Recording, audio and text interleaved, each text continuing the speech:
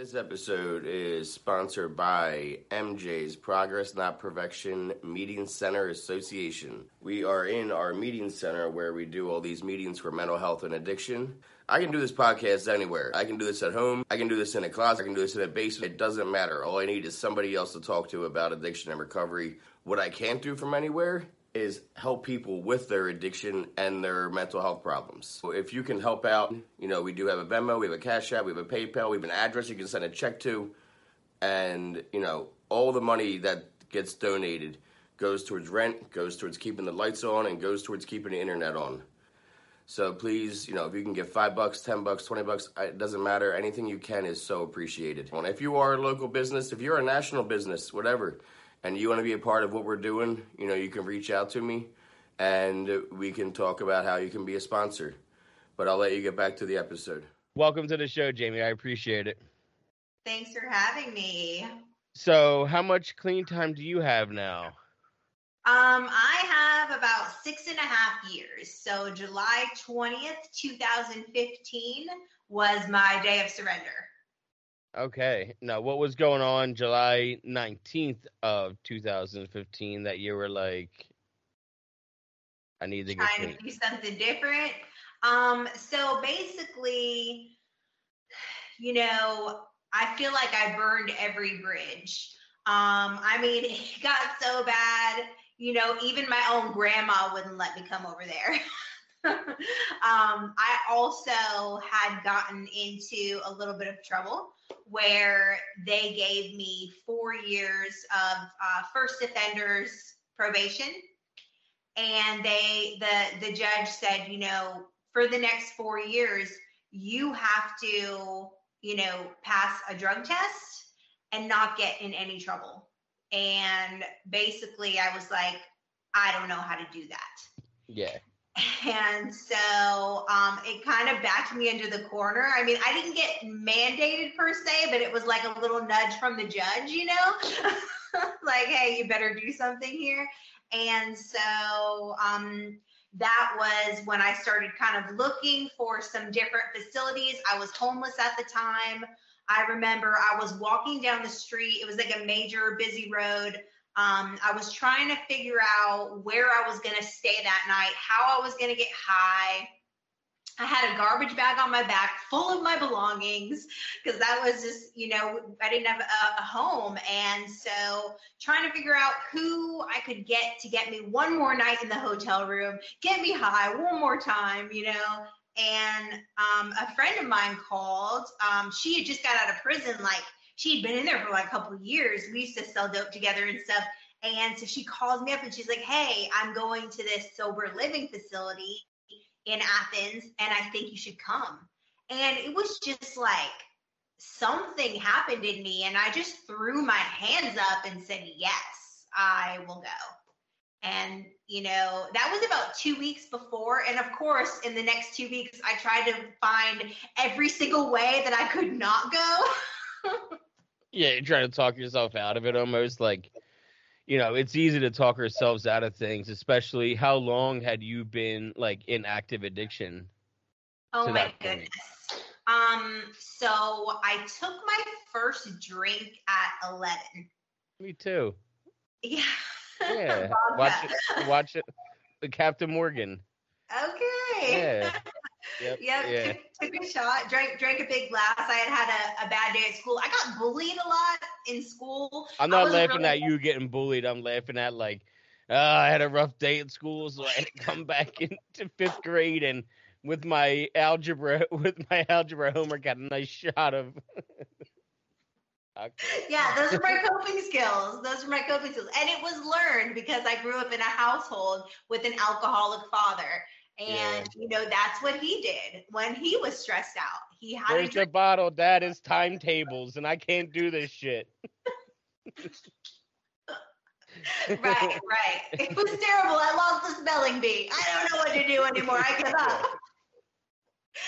up. No, I get it because but in 5th grade, it's the same thing, though. We were watching The Outsiders. We just wanted to drink and be cool. And then in 6th grade, somebody died, and then we're like, well, if we drink, it'll be better. So it's a learned behavior, and it's no fault to our own. It's just, it's our own coping skills that we think that it's our way of survival. What we think we need to do to survive in that moment in time, because you're almost too proud to ask somebody how to do something, because you can finally think for yourself at that age, and you're like, I want to do it on my own and figure it out on my own. Are you the oldest or the youngest or the only? I am the oldest of three. And so am I. And when you're the oldest of three, you really don't have like big bro or big sis. What do I do here? You're figuring it out, and you make the mistakes so that your younger siblings don't have to make the mistakes. Right. Definitely trying to like protect them. Like I said, with my father growing up in an alcoholic household, he was one of these where, I would come home and I would not know what kind of situation I'm going to come home to. Am I going to come home to Daddy wants to watch scary movies and eat snacks with me today? Or am I going to come home to him, beating the hell out of my mother and smashing everything in the house? You know what I'm saying? So. Yeah, no, it's unfortunate. Was it a sister, a brother? What were your siblings? So I have a younger sister and a younger brother, 4 years younger and 5 years younger. Okay, so kind of significant of a difference in age between you and the others, because that makes a difference, because that means you're the only child for the first few years of. Then all of a sudden there's boom, there's two other kids, and then there's mayhem, and then you're kind of left off to the wind to figure your shit out, because it's craziness to raise a 2 and a 1 year old at the same time. The 6-year-old, she knows, what you're doing. And my parents had me when they were like 15. So I try not to put like too much like, bad will on them. Like, oh, you did such a shitty job raising me. Yeah. No. We're freaking 15 years old. Like, what can I expect from you at that age, How old are you now, Jamie? I am about to be 42 in July. Man, opiates keep us young. You don't look 42. Yeah. But yeah, it's just, and that proves to the point even more so. So when your parents were 15, it's not like they could Google shit to be like, what do I do with a screaming kid? You're really figuring it out, and they're not even reading a book. They're not even reading their homework. You know what I mean? They're really, what was it? Which show? Oh, me and my wife, we watched that show, Raising Hope. And it's hysterical, and it's about 15-year-olds had kids. And then this kid had a kid when he was like 20, so now they're in their 30s and are helping their grandparents, and are helping their 20-year-old raise this kid that he had with a serial killer, and it's a comedy. It's a comedy that was like on Fox years ago, and it's hysterical. But anyway, yeah, so that's all right. So yeah, they don't know what they're doing. They're figuring it out. When does your drinking turn to drugging? But I know it is alcoholically already at 11, because if like we said, you're having a rough day at school. Right. What are you being bullied for? Because I was chubby growing up. Yeah. I was the chubby kid, and so basically, yeah, that was it. So I got bullied kind of a lot for that, and then I just kind of never knew how to fit in, right?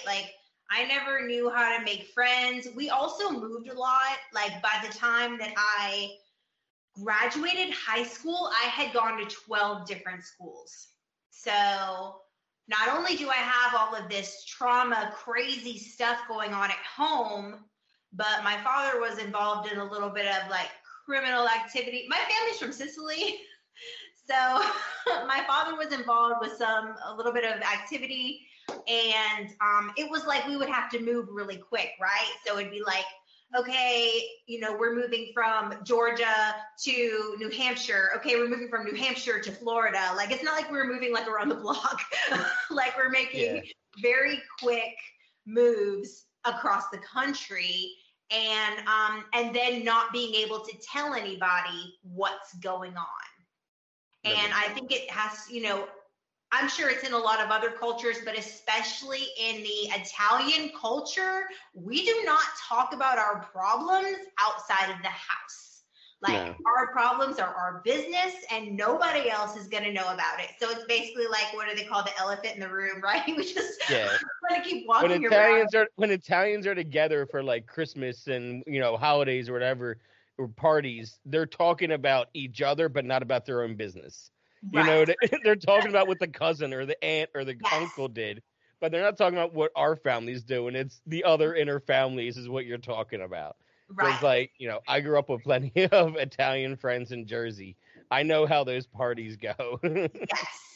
Yes. Yeah, it is not a lot of sharing, you know, personal information and getting vulnerable. Right.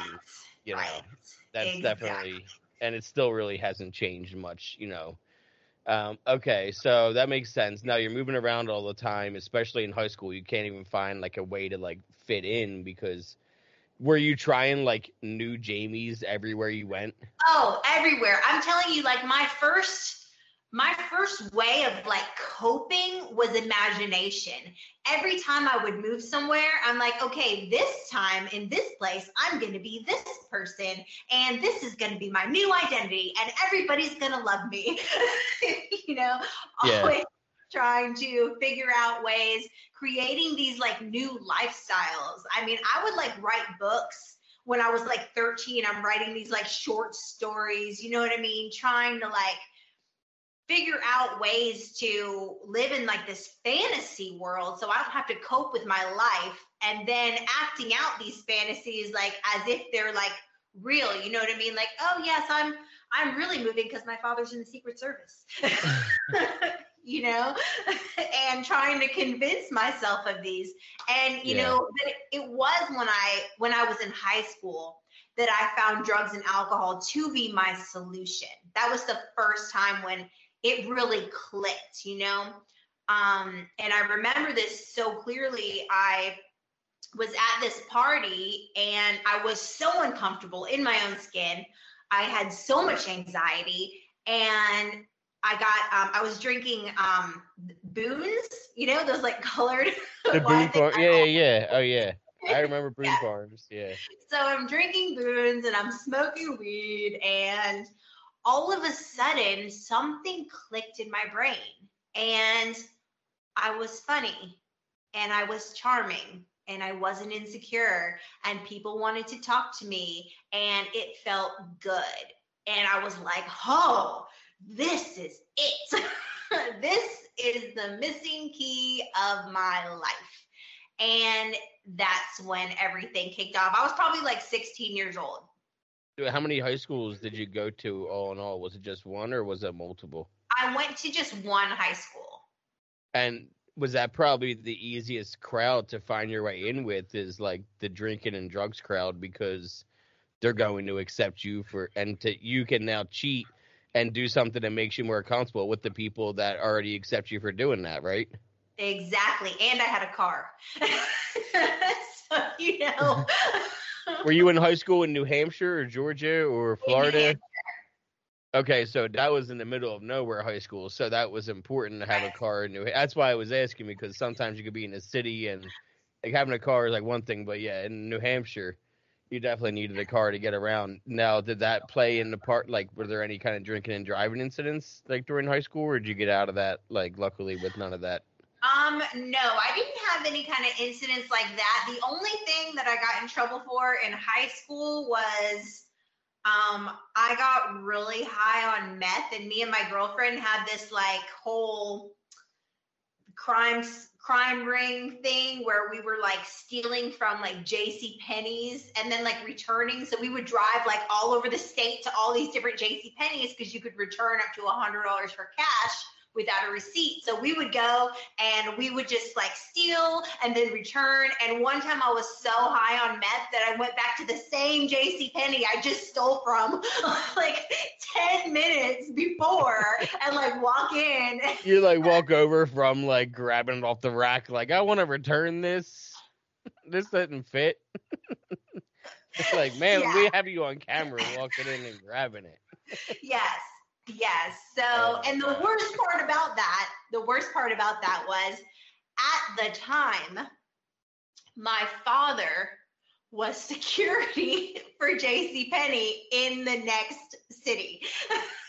Of course he was. Of course he was. And so I was like, please don't tell my dad. Please don't. And of course they did, you know. How did your dad go from like lower level La Cosa Nostra associate to like JCPenney's security? Trying to get out. trying to get out the game. Okay.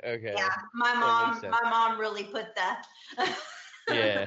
Once we got older, you know what I mean? She was tired of moving. That's why we got to stay in New Hampshire for a whole full 5 years. It's like, come on, we moved around enough. And I get the moving thing. You know, like in addiction, I moved 15 times in 15 years. You know what I mean? And the most stable it's ever been in my life, you know, besides now, was the 12 years that I lived in the same house from first grade to 12th grade. So, like, what everybody always asks me, like, I have a tattoo of a street sign on my arm of 4th Avenue, and that's the place where I lived the most, because I was always, they're like, why do you have, like, a beat-up street sign? I'm like, because that's where I actually had roots, and I actually lived there, and I had friends that were around it, because having a friend that lived around the corner, you don't do that when you move around all the time, because you're like, what's the point? Right. I'm just going to leave anyway. I'm just, get a friendship going and then up and go? No. So I can't imagine as a kid, because that's what I was isolating as an adult. And as a kid, you're automatically isolating because you really don't have the tools, especially there's no internet. There's no, you know, iChat or whatever, like FaceTime or, you know, keeping in contact with these friendships that you're attaining as a child. So, because AOL Instant Messenger didn't become popular until you might have been already a teenager. Right. Yeah, dial up. Dial up, and it took forever to get on there anyway. Yeah.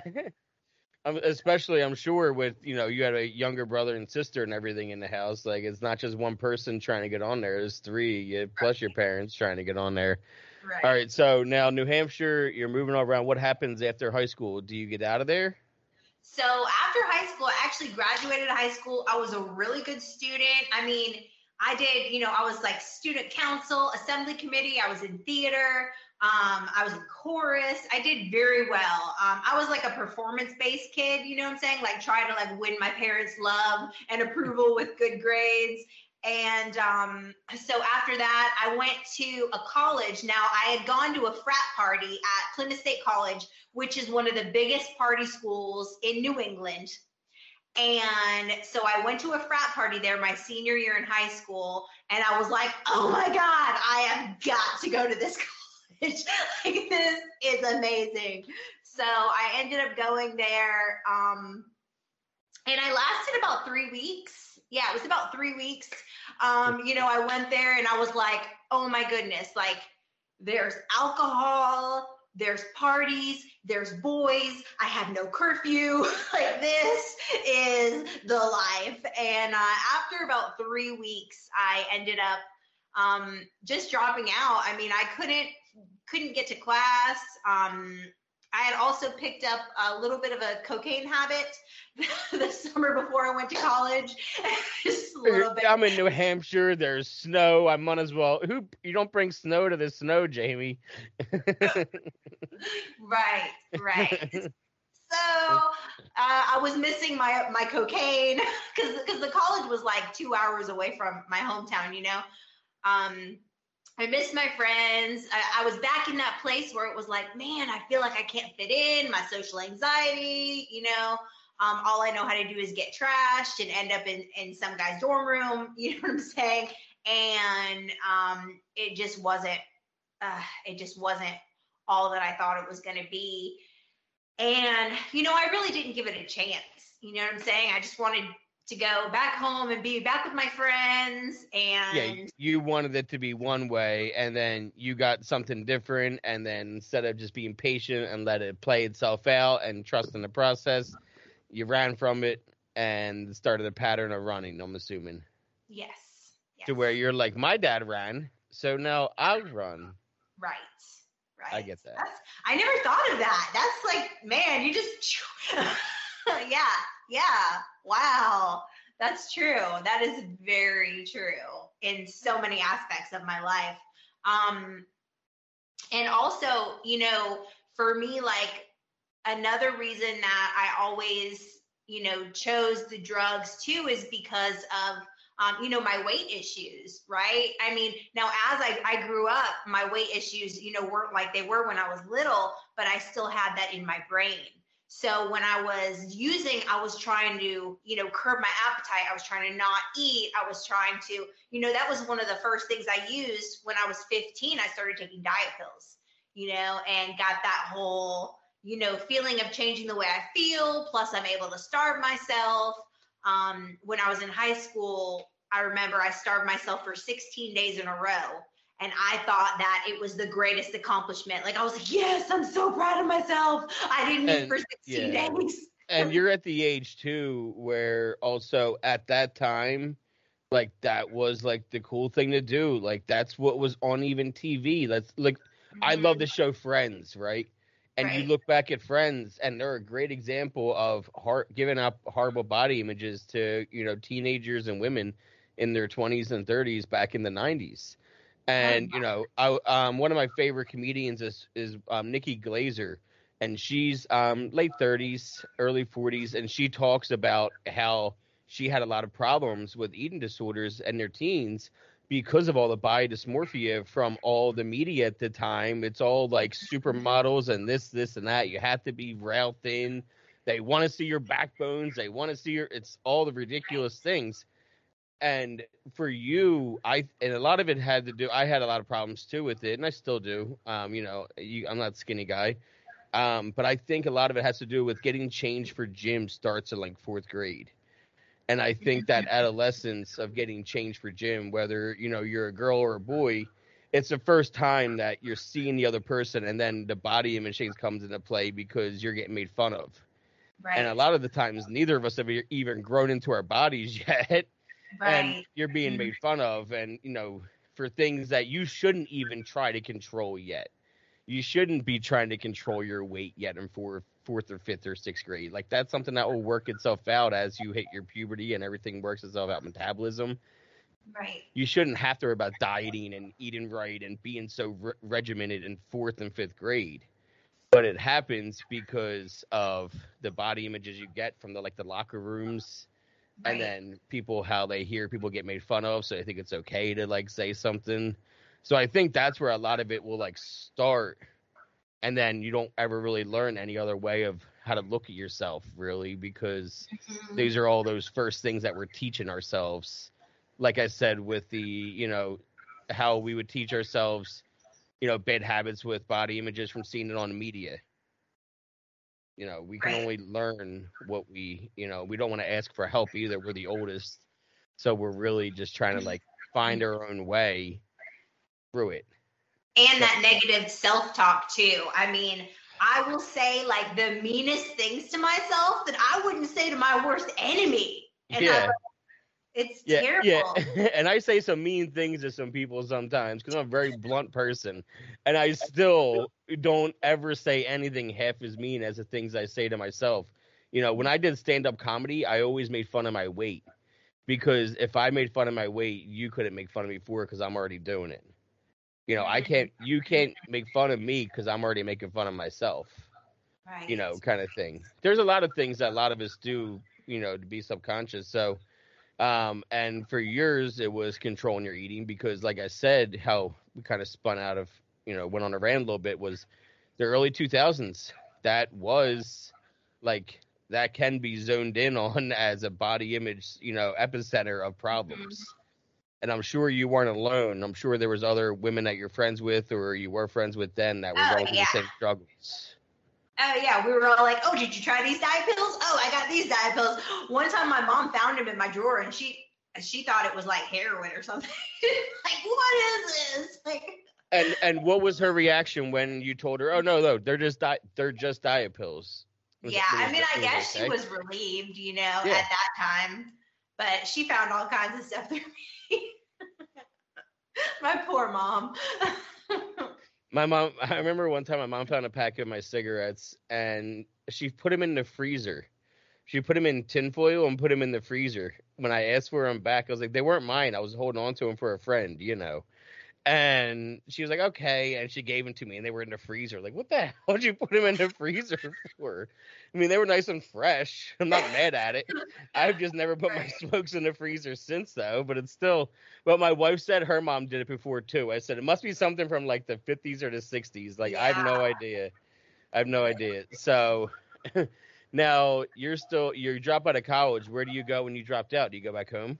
I did. I went back home, moved in with this boyfriend. The boyfriend that I was with, previously went, and that was another cycle of codependency, right? That comes with addiction. So I'm with this guy, and the crazy thing about that part of my life was, so I went home. I went to a community college, so I'm doing it right. I'm working. I was waitressing at the time. I pretty much waitressed like my whole life until I got into my career now. And so I'm waitressing and I'm going to school. I'm doing well, okay? And I had gotten into like a car accident in high school, and I get this settlement, right? I get this settlement of like $5,000, and it happened like just the week before I had went to my first rave. So for like a month, me and my friends went to like raves, and we were all jacked up on like ecstasy. Liquid G, like, oh my goodness. I already knew you were gonna, because I went right to the thought of early to mid 2000s, right? Yes. Is that when it was? And I always think of ecstasy being through the roof then, because of Bad Boys 2. The movie Bad Boys 2, Will Smith is all about the ecstasy dealer, and that was like 2002 or something like that. So that's how I can always pinpoint when E was huge. Yes. I was like, big into the rave scene. So I was the girl who was like, I was starting all the massage trains, like messed up on ecstasy.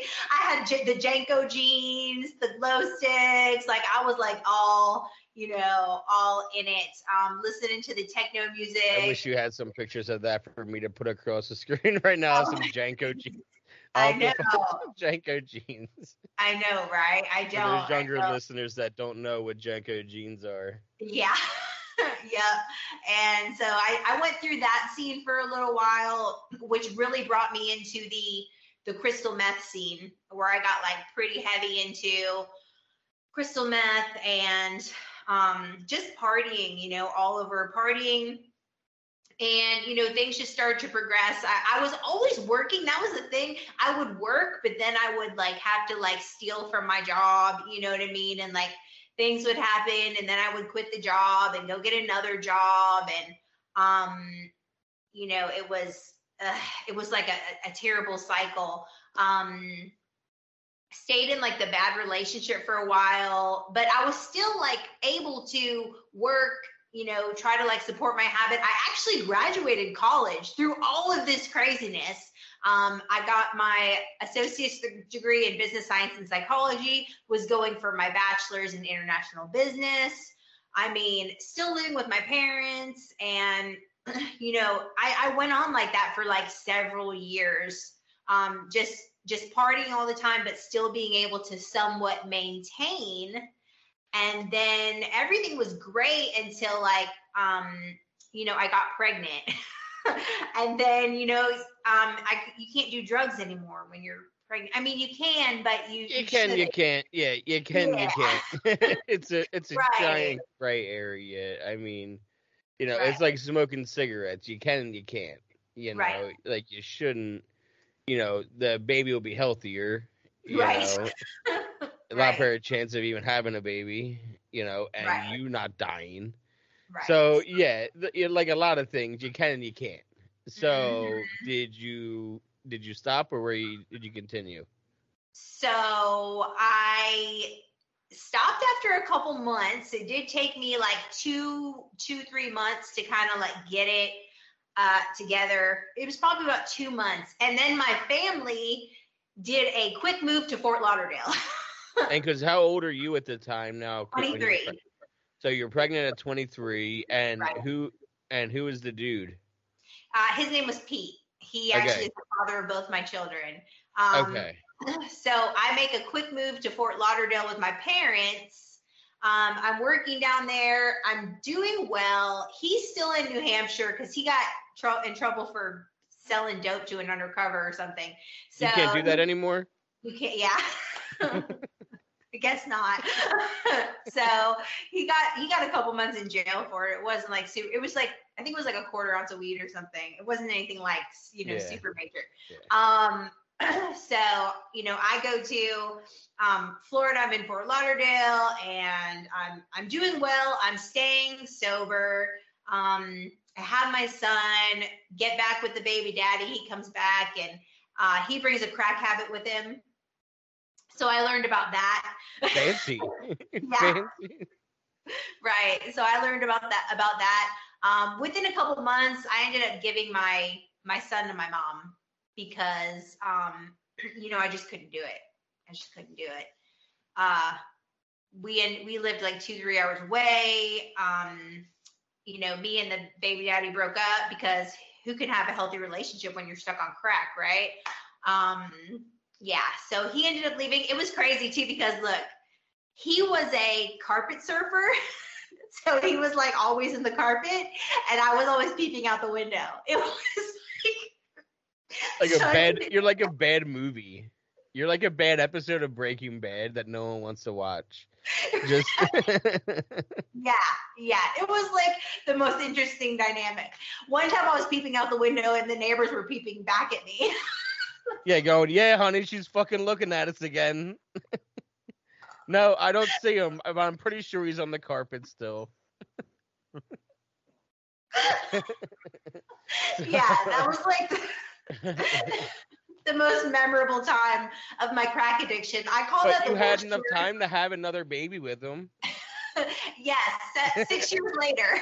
Oh, 6 years later. Jamie. 6 years later, okay. We had another baby. We were one of those on again, off again, really bad episodes. Adorable. And yeah, so so now you're off again, yeah. Yeah, so we're off again. I decide I'm gonna go into a whole new lifestyle now. I'm going to go work in the club scene. So I started dancing, working in that whole club scene, started prostituting, doing all that. Were you down in Miami? I was in Sarasota and Tampa at the time. Oh, so you're down. You're like, yeah. Okay. Mm-hmm. Grabbing up those tourists coming in. Huh? That's like a lot of tourists down there, right? Yes. Oh, yeah. Big money. Big money. So I end up going back to school. And so I go back to school to get my massage license because that seemed like it was a good idea, right? I had like a friend who did it. He pretty much made up his own schedule. He worked during the day, got really fucked up at night. And I was like, this is the life for me. Made a lot of money. Like, let me try this. And the cool thing was what happened was when I started school, I actually really liked it. I actually found something because I had gone to school forever, for so many different things. I went, for business management, international business psychology, all these things. And I could do them and it was fine, but it was nothing that I had like a passion for, right? But when I found massage therapy, I found a purpose in my life. And I was really good at it. And I would get requested by like the president of the school and all my teachers. And I got to do this really cool internship with the Tampa Bay Bucks. And it was really awesome. I was really like on my way, right? And I really felt that once I got my massage license, I would be able to be like free, right? I would be able to be free to afford to be a mom, afford to take care of myself, be independent, not have to be stuck in one codependent relationship after another one, right? Because I would be able to have like the finances to be able to take care of myself for once. And so, and the freedom of having my own business, right? And making really good money. And so I really immersed myself in that, but I was still using, you know what I mean? I was drinking like a 24 pack and doing cocaine. The thing was that I liked school so much that I did not drink or do cocaine until after school, till after I did my homework and after I studied. Well, that's because it's a learned behavior from 5th grade. You got your homework done and then you got drunk like a responsible middle school kid. Right. So that's good that you taught yourself that at a young age and it carried on through college. Mm-hmm. So were you able to finish this round of college as well then, since you were being so studious? So I did so good, and right, I think it was a month before I graduated, my dad had died. So that, of course, put me in this like terrible spiral. I picked up the crack pipe again.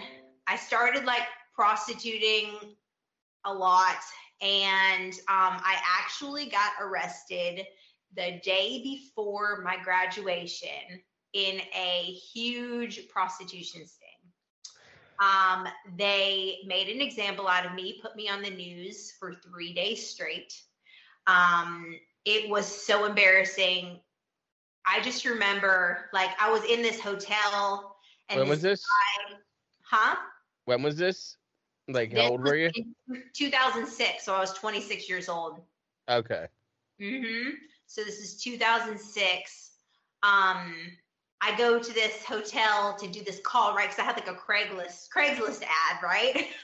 And the guy's being like all weird, talking to me about like, well, what can you buy on Craigslist? Like, bro, what do you mean? What can you buy on Craigslist? What couldn't you buy on Craigslist in 2006? It's the real Tiger King, I think, got started on Craigslist in 2006. Like anything you wanted. Exactly. So I knew there was something weird going on. Like there was a laptop in the room, there was a broken mirror, and I was like, I think this guy's gonna kill me. He's either gonna kill me or I'm about to go to jail. You know, I knew something wasn't right.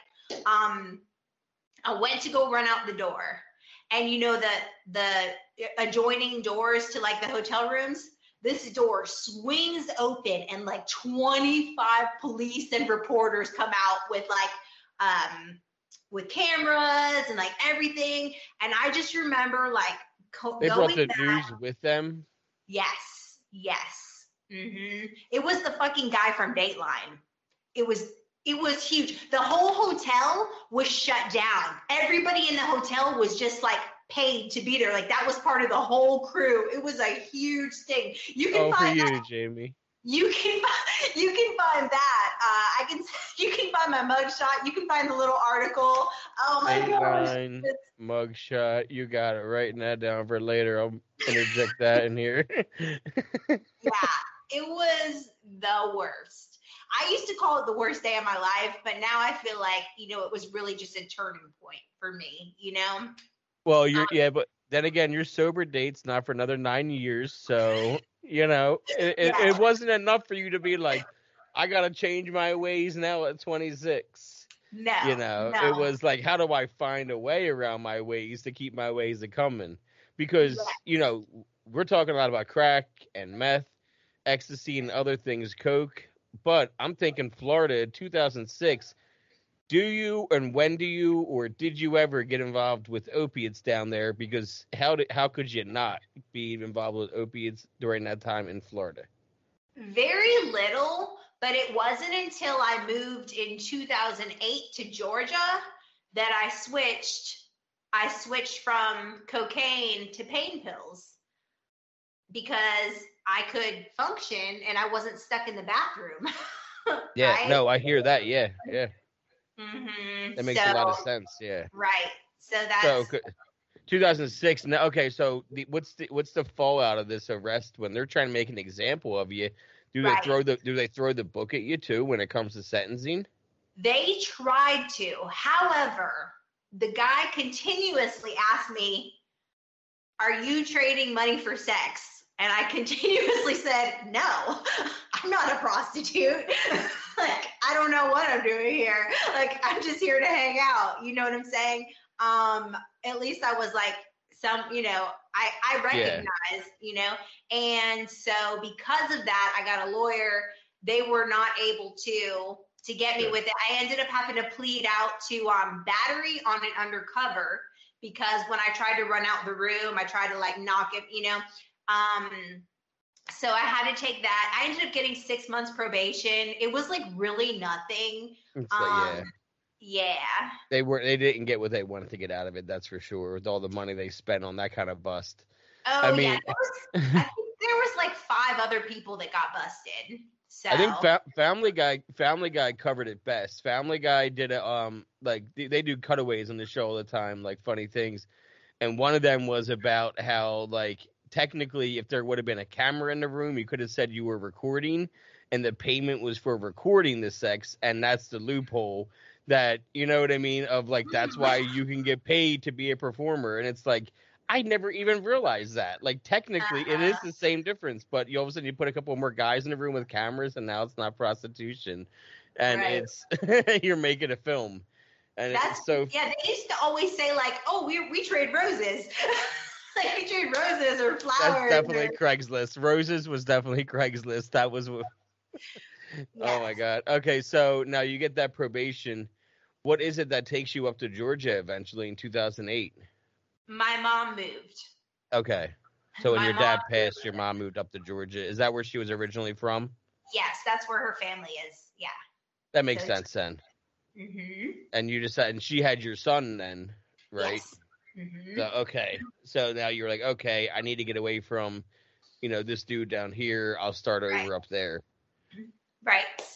And so I tried to do good, I was working at a restaurant at an Applebee's waitressing at the time. But it's like wherever I went, I was still there, right? So Look at that. Yeah.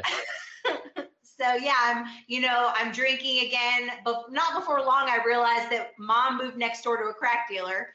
So I was back on that bus again. And I had gotten a job working at it's like this multicultural international kind of bar where This episode is sponsored by MJ's Progress Not Perfection Meeting Center Association. We are in our meeting center where we do all these meetings for mental health and addiction. I can do this podcast anywhere. I can do this at home. I can do this in a closet. I can do this in a basement. It doesn't matter. All I need is somebody else to talk to about addiction and recovery. What I can't do from anywhere is help people with their addiction and their mental health problems. So if you can help out, we do have a Venmo, we have a Cash App, we have a PayPal, we have an address you can send a check to, and, all the money that gets donated goes towards rent, goes towards keeping the lights on, and goes towards keeping the internet on. So please, if you can give $5, $10, $20, it doesn't matter. Anything you can is so appreciated. And if you are a local business, if you're a national business, whatever, and you want to be a part of what we're doing, you can reach out to me and we can talk about how you can be a sponsor. But I'll let you get back to the episode. So I was waitressing. I was dancing on the bar, not naked dancing, just like dancing. And then you Like did Coyote Ugly. yes, like that. And then you did these dances. They're very like, they had all these girls in there that do these dances for $5. They will dance with a guy for $5, and it's not anything like like it's very like formal. Do-si-do. Yes, like formal old fashioned Square Colombian, dance, Brazilian salsa, all that kind of stuff. So it was, I did very well in there.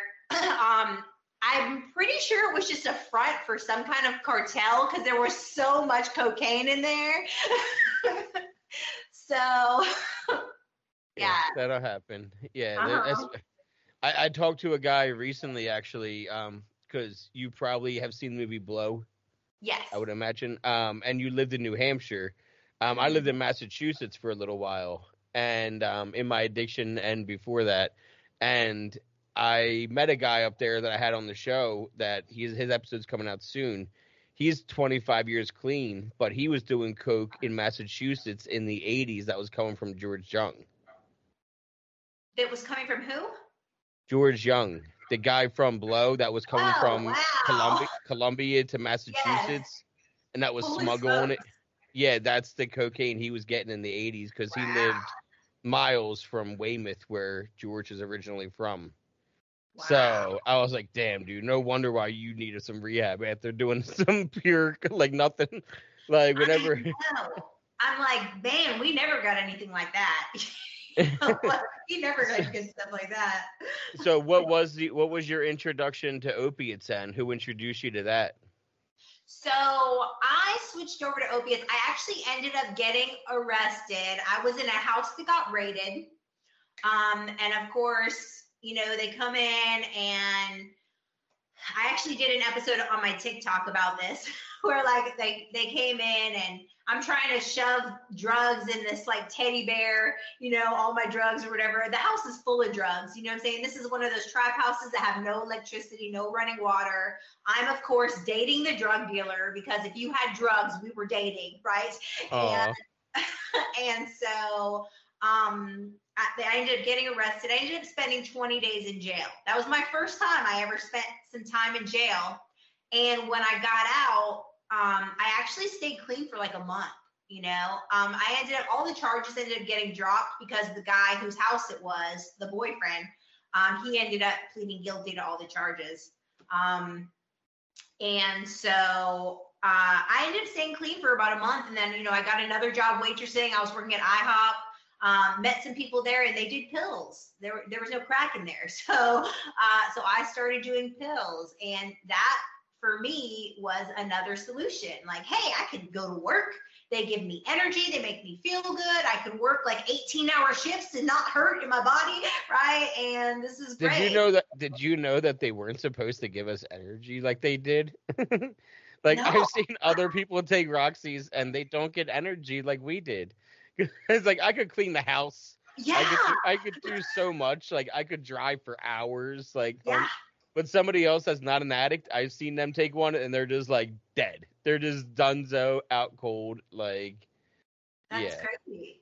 Yeah. The addicts though, we're just like, yeah, give me more. This is what Yeah. this is what I want.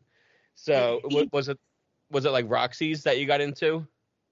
No, actually the first things that I got into were like Percocets and just Lortabs. Those were like the first things that I did, and they were not expensive. I worked with a bunch of older ladies, so I really had like the hookup with the older community. You were getting them straight from their script from their doctor, and they Yes. weren't selling them to anybody. They were Right. just taking them and like, oh, she's a good girl. Jamie just needs a couple to get through the day. I sell them to her for $5. Yes, You're exactly. Oh, I was getting them for like $3. I had the hookup like $2-3, Yeah. I don't want to so take advantage of you, Jamie. Here's a good price. right. And you're that's taking huge advantage. where I also learned about, I can go to the doctor myself and I can get prescriptions, and so the first time I got in a accident and got some whiplash, right? I got a little accident, nothing major. I got some whiplash. I ended up going to get, they gave me an MRI, of course, because I went to the ER, all that stuff, right? And so I ended up going to this pain clinic. It was a sports medicine pain, whatever, in Snellville. And I go and I'm in there for 10 minutes and this doctor starts touching me. And I'm like, what is going on? He's like a young guy, like it just totally unexpected, totally blew my mind. And it was very awkward. It was weird. I get done. He gets done with the consultation, okay, or whatever. Like touching like your back or your neck, or my like. breasts. So he wasn't even like, He was inappropriately touched, not like touching you, like examining doctor. Like he's like, I'm gonna give you something, so you're not gonna say shit. So this is what it is. Yes. So he starts touching my breast within like the first 10 minutes. Then I go to, to check out or whatever, and he hands me a script of 60 Oxy 80s. And I didn't even know what an Oxy was, but I found out very quickly that I could make a lot of money off of these Oxys. And so I kind of started this, relationship with this doctor, and he would let me come during lunchtime, right? When everything was closed, we would have sex. He would give me scripts. I would bring my girlfriends. He would have sex with them and give them scripts. And that was it, and I was just selling pills. I got into the selling pills. I mean, we were selling so many pills, and we had this whole network of people. I had, there was like 8 of us, right? And we all knew when each person was going to the doctor, what day they were going. Hey, do you need a ride? I'll bring you to the doctor. You know what I mean? Like, how are we going to get clean pee for the doctor? Or you need like the pee with just the specific drug in it. You know what I'm saying? We had this whole network of people in on this whole, doctor shopping thing. And we were making a lot of money, and it was great. But then one day I was like, let me try these Roxy's. Let me try them. Like, what is it? And, they showed me, you can sniff them, right? At the time I was just sniffing them. And then,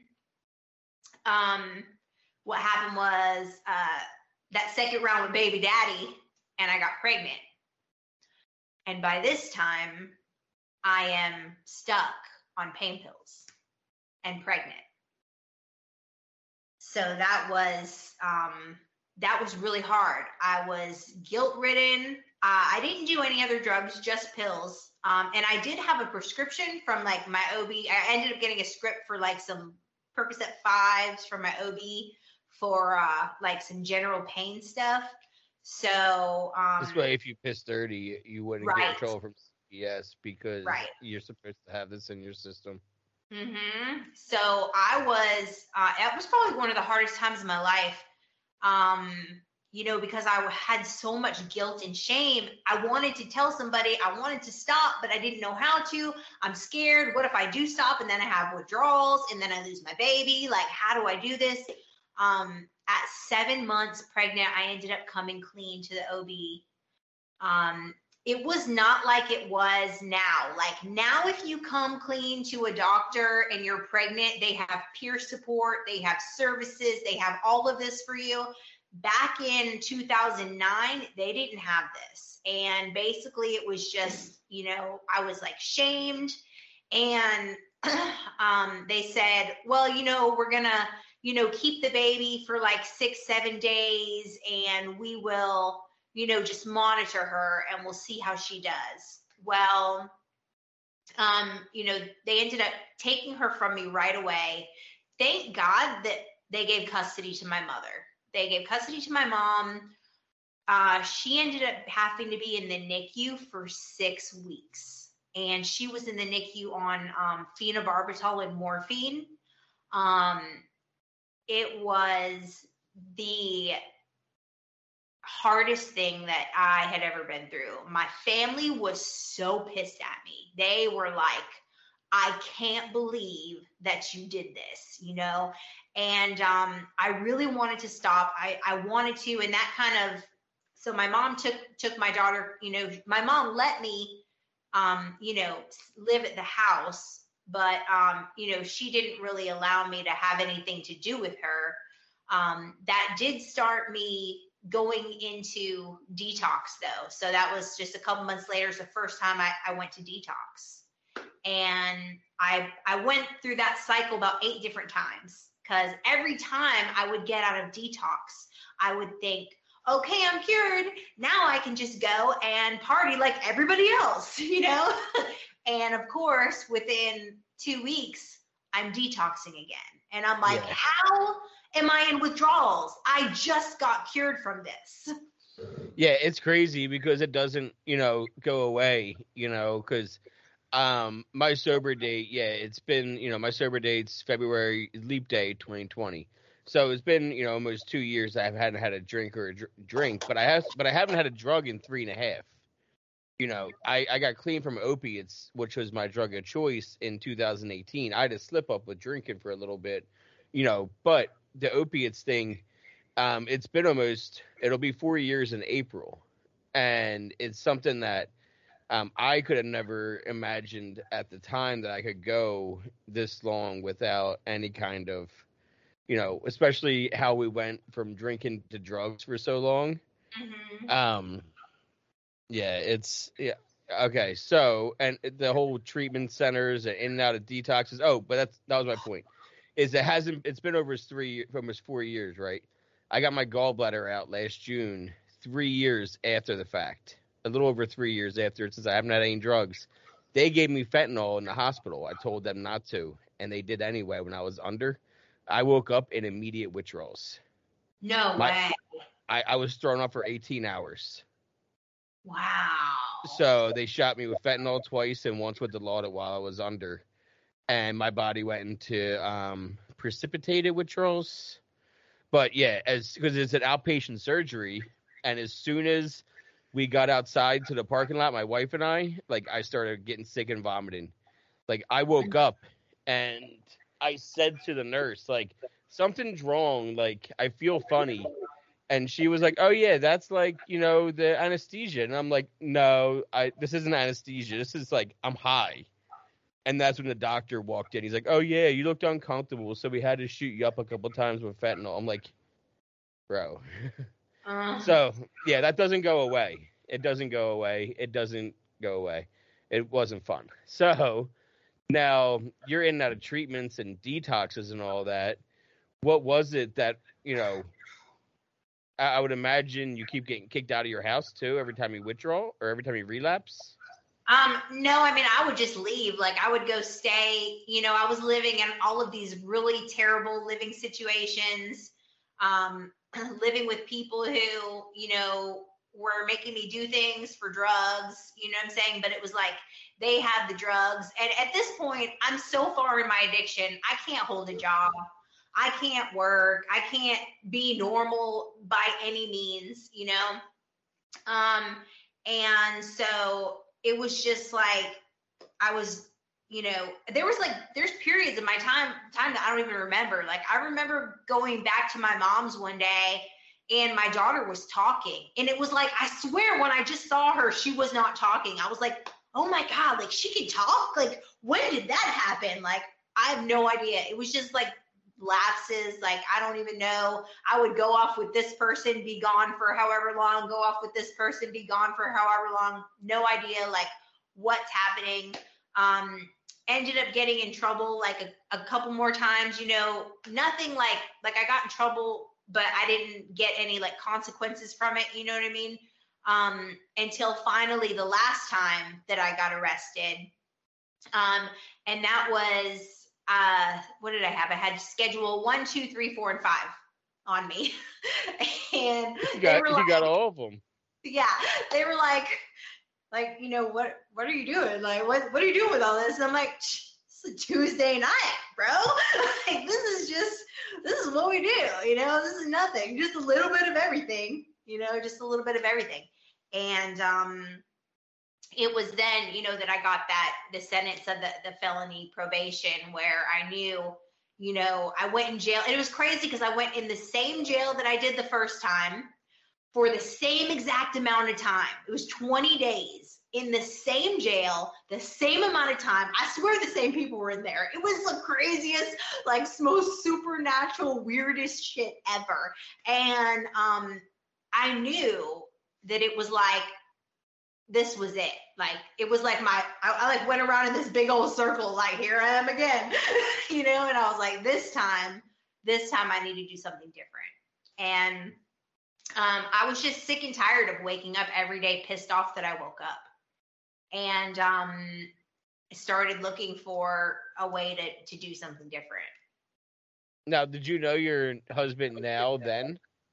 No, I didn't. Okay. And when did you guys meet? So we actually met last year. We met on a recovery collaboration. So Adam has a YouTube channel. I started my social media recovery platform during lockdown, during COVID. So I, here in Georgia, I'm a huge part of the recovery community. I'm a peer specialist for addictive disease and a recovery coach with Georgia Council on Substance Abuse. I'm also today a massage therapist. I have my own business. Yes, I have my own business. I also created a protocol for something called recovery massage. So I am able to assist people who are on medication-assisted treatment with stabilization, and to help with tapering up or down, however that looks. And work on people in early recovery and also people who struggle with trauma. So I do all that in the recovery community. I created a wellness room at one of the nonprofits who work with women who are coming out of human trafficking and prostitution. And so I am very involved in the recovery community here in Athens. So during COVID, everything was locked down. I had to shut my business down. And all of my friends were struggling because they actually shut down the probation offices. So nobody was happy to report to probation. A lot of people, they had no accountability, right? Nobody's taking anybody in the treatment centers.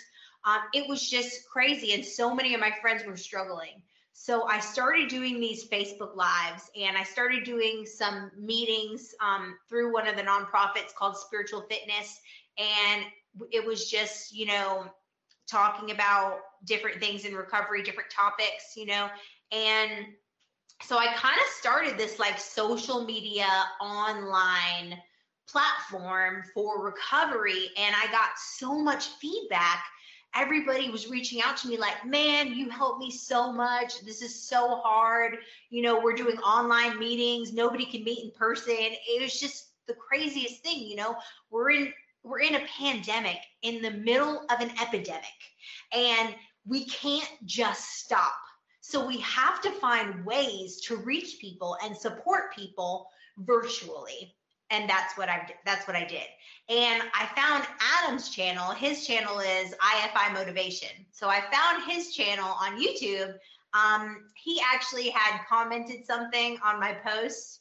I was writing a post on, it was kind of like a purity post, right? So it was about like how when you're first year in recovery, we should not hook up. We should take this time and pour it into ourselves and all this stuff. And he slaps on there a link for his video in the comments about 13th stepping. And I was like, who is this guy? And what is he commenting on my purity post about 13th stepping, Yeah.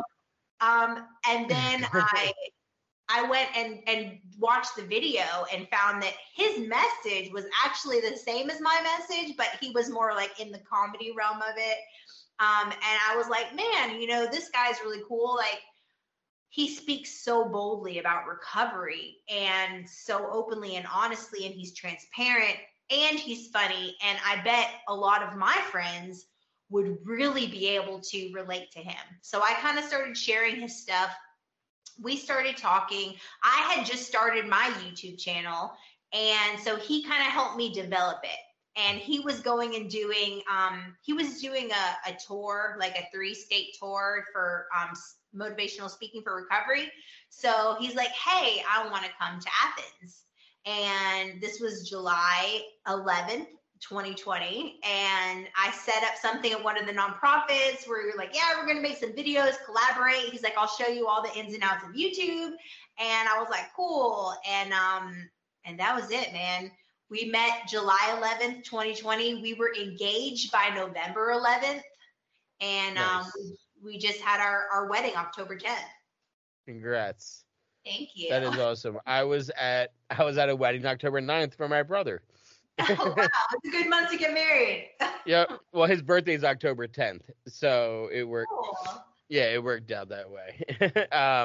But yeah, that's awesome though, because having somebody that you can collaborate with, to make videos with, make content with, but also like show you the ropes too of like equipment wise. Like people always forget when content creators are making this, like we have ring lights, we have other things, we have, microphones, we sometimes like, and everyone uses different things, and then you see somebody using some kind of equipment, you're like, what the hell is that? Right. So it's always good when you guys have the same kind of goals, you know what I mean, the same kind of wants and drives. And do you have a link tree for all of your things that you do? Everything for me is, you can just search hashtag Jamie Tall. Okay, because I'll put it inside the description of the episode. Mm-hmm. So they can, click on whatever and go to your Instagram or your Facebook or your TikTok or Yes. whatever that you have going, and then your YouTube channel. What are you doing on your YouTube channel? I know you're telling your story. I know you've been putting up like episodes of like your story, right? Yeah, right now, well, I just started a series on TikTok called Diary of a Drug Addict. And that's like, TikTok is really just like my creative outlet. I did not expect my TikTok to blow up the way that it has, because TikTok is just like me having fun. You know what I mean? Like my YouTube, my Instagram, my Facebook is all like very serious. Like I'm talking about numbers of overdoses and how to get help and all this stuff. And TikTok, I'm just messing around talking about like crazy, stupid stuff that I did in my addiction. Yeah. TikTok's great for that, though. It's been great, like, for support. You know, I've seen people that, you know, they've tried, 12 steps. They tried different kind of fellowships and that kind of thing, and it didn't work for them. But it works for them to be on TikTok for 4 hours a day and watching different videos of people like you and me that we post for recovery that are all like, being positive and happy in recovery and showing that it's possible. Right. To live and be happy. Do you do any kind of fellowshipping? So you don't have to say which one for, reasons of traditions, but. I grew, the foundation of my recovery was definitely 12 step. And I've done all the step programs, you know what I mean? And I've done the steps for all of the programs. Mainly, I did NA, AA, Celebrate Recovery, a little bit of Double Trouble. And, we have all recovery meetings here. So it's a little bit about where you can like talk about anything, there's no like rules, you can talk about anything. That's ours. That's how our place is, where it's like more mental health based meetings where you can talk about your day, you talk about drugs, talk about alcohol, trauma. We do have like Thursday night is LGBTQ night, where we have like a youth group that comes in for LGBTQ that are, already transitioning and all that kind of stuff. So, because that's what we do out of our meeting center for different kinds of, arts and crafts is a popular one. Yeah. So that people always forget about that. It's a really basic, support group meeting that can be really beneficial for people. It's so important because me coming up my first year, I feel like my first year in recovery, it was like 12 step or die. You know what I'm saying? Like that was it. And now there's like so many different pathways. My best friend is a yoga teacher and she does yoga recovery. You know what I mean? That's so cool. Fitness is a huge pathway for me. Like I exercise, I run. That for me is huge. Also, another pathway for me is service. Like I've really found, I call it like my love language in recovery, and service for me is like my love language. Like that is how I love people, and that is how I stay sober, by serving in all these different ways, whether it be in massage, whether it be in me telling my story, whether it be, me like facilitating meetings at one of the recovery community organizations, teaching classes at the treatment center. I mean, all of these things is just like me serving. So I'm like, I do like my fellowshipping. It's like I went through seasons, right? So I went through like a season of this fellowship and a season of this fellowship. And then I went through a season of like speaking. I was like speaking all over the place, like a different meeting every week I'm speaking at, But that's good, though. I think that our recovery should almost kind of mirror our addiction in a way, like that if it was chaotic, then it could be chaotic. If, you bounced around with different drugs of choice, then why wouldn't you bounce around with different fellowships? Yes. It's when, and also not to mention, and I put a lot of stock in how much I moved. Not everybody does that, but when you move around, like I said, when you're growing up, you're constantly moving. So that means you're used to learning on the fly. You're used to learning something and then moving, learning something new, moving and learning something new, and then so on. So that's how your brain learns and understands things. So why wouldn't you bounce around fellowships? That's your pattern. That's how you understand things. You learn it, you master it, you move on to the next one that you can learn and master. Yeah, so true. That explains it. I'm learning so much today. You're like putting it all out in front of me. I'm like, wow. Have you been to therapy yet? Some of this is told you in therapy. So it depends on your therapist. Right. But well, for me, it's the moving thing is a big deal, and I do notice those kinds of patterns because that is my pattern. I'm only saying those things too because they've been said to me, right? Okay. Like that's the Yeah. only reason I can ever point them out is because someone has said to me, "Oh, you do that because of this," and I'm like, "Son of a bitch," you know. So now, whenever I see myself in somebody, I'll point it out. So whenever you're watching my show or listening to my show and you hear me point something out, and then you, the guest, being like, "Oh my God, I never realized that. You're absolutely right." Yeah, I'm not a fucking genius. I didn't go to school for this. It just means that I did that too, and that's why I see it and I call it. I'm not, I don't try to claim to be. I didn't go to school for this. I'm just somebody who, the drug addict, just like you, Jamie, bounced around and trying to find myself, and still trying to find myself, and now trying to find myself in the recovery. So are you like a peer coach or recovery coach or anything?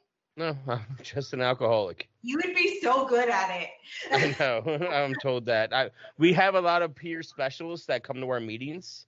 One of our board members, they are a peer specialist, and they do peer support. So they were telling me about it, and I looked into it, and I'm still considering it.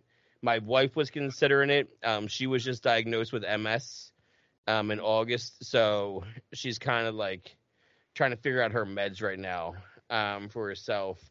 But I basically am without getting paid to be it, right? Like I'm a sponsor for people in the program. I do AA in the morning, I go to NA at night, and I have people in both fellowships that, come to me that want to go through the steps. So, and it's also because when I got sober, I talked to therapists multiple with an S because I found it so helpful. So I would talk to a therapist that only went to school for this, and she learned everything that she knew about, addiction and treatment through books because she had all the book answers. But then I would want to talk to the therapist that was once also an addict, because then he is taking the book and equating it to him. Basically a peer specialist. I didn't know that was even a thing until recently, but I was basically looking for a peer specialist and a therapist.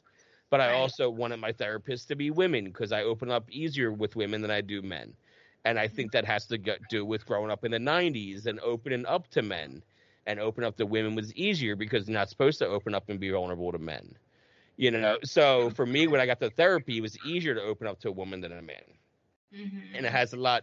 I was telling somebody recently, it wasn't until like Sopranos that we learned it was okay to cry, that it was okay to be vulnerable as men. That was the first time that you saw a powerful figure like Tony Soprano. This is a mob boss that kills people on one hand, but is sitting here with this woman going, my mom just driving me crazy, and talking about his mommy issues. And I'm 13 years old and watching my dad watch this, and my dad's your dad's age, because I did the math on that. My dad is born in 62. So yeah, I did the math. So of him being 15 when he had you.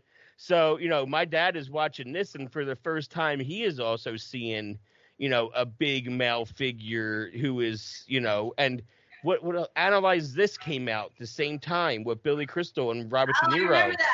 And again, he goes mafia boss to a shrink.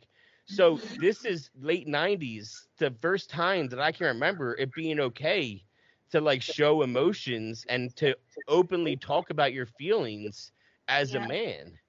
So, we're all just products of what our parents could learn or what they knew, but it wasn't much. I don't know much, and I'm a parent now. I'm figuring this shit out as I go. Yeah. So, do you get your kids? kids? I only have 7, and I came in his life when he was 5. Awesome. So we co-parent with his dad. He goes to his dad's on the weekends, and we have a pretty good schedule where if his dad needs us to take him for a day or vice versa, we openly communicate well with him and have a good, back and forth relationship with his dad. Because that's what's really important, is making sure that that transfer is not awkward between them. You know what I mean? Like, and it's just sometimes it can be a lot, especially for a couple. I can't even imagine, them having to be together for a decade to have a horrible breakup and then having to figure it out for the kids. Yeah. Yeah. It is, but he, their dad lives in Massachusetts, and So, he gets them, the seasonal holidays, right? So it's like Christmas, 2 weeks in the summer, that kind of thing. My mom actually still has custody of my children. Um, when I came into sobriety, they had lived with her their whole life. So honestly, they wanted to stay with her. I mean, again, yeah, and not to call you selfish, but it would have been selfish of you right, to be like, no, I want them. exactly. Now I want to be a mom. Right. And it's Right. like, fuck off. The kids want to be happy and not pulled from the school like you always were. Exactly. And that's the thing, you know what I mean? It really was like acceptance, but because I love my children, I want them to be happy, you know what I mean? And they know they can come stay with me whenever they want to. They can talk to me. We have such a great relationship now. My daughter, who's 11, she's like my sunshine. I just love her. She's my biggest fan. Like, she is my biggest fan. This is so cute. I didn't even realize it. So I kept getting all these comments on my YouTube videos, right? From this little thing, this name called Del Sir. And I was like, Del Sir, like, who is this? And it kept saying, like, great job, awesome video. And I was like, who is this Del Sir? And then after like the 6th or 7th one, like, this is like 2 weeks later, it says, it's me, Delilah, mommy. Oh my God. Like, you're commenting on my videos, like, That's oh, so this cute. is awesome. That's so cute. Yeah, so she's my biggest fan, like, and I'm super open with my kids. My son is 17. He's running into his own stuff, right? He's doing the 17-year-old thing, right?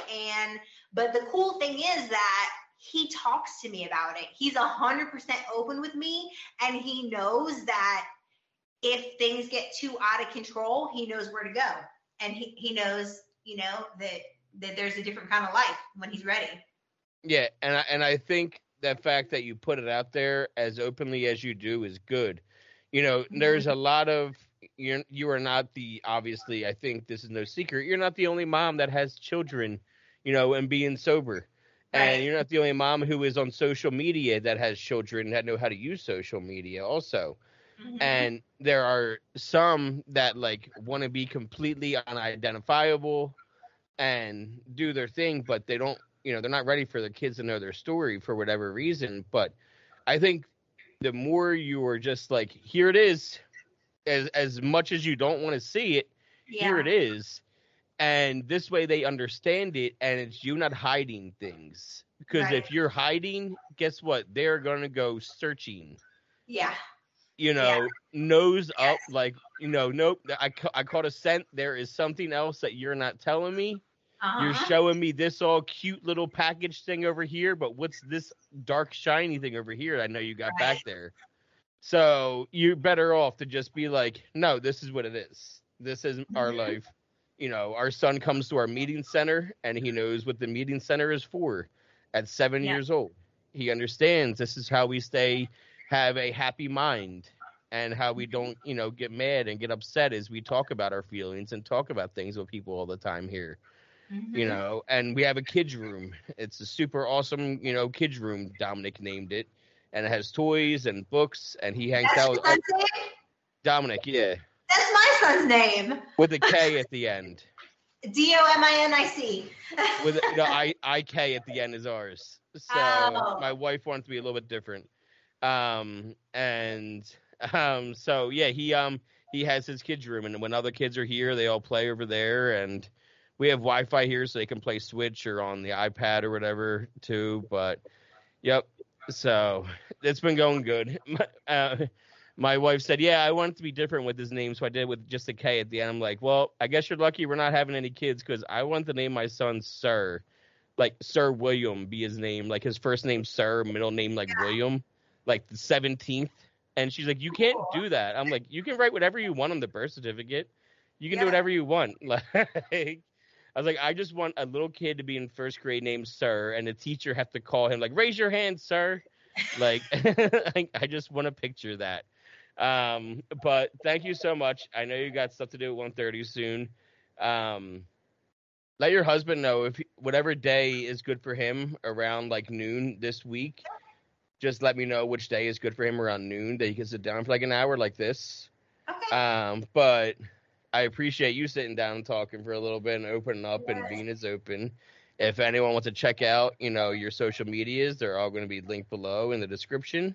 And thank you again for what you do for everybody down there in Georgia. It's awesome.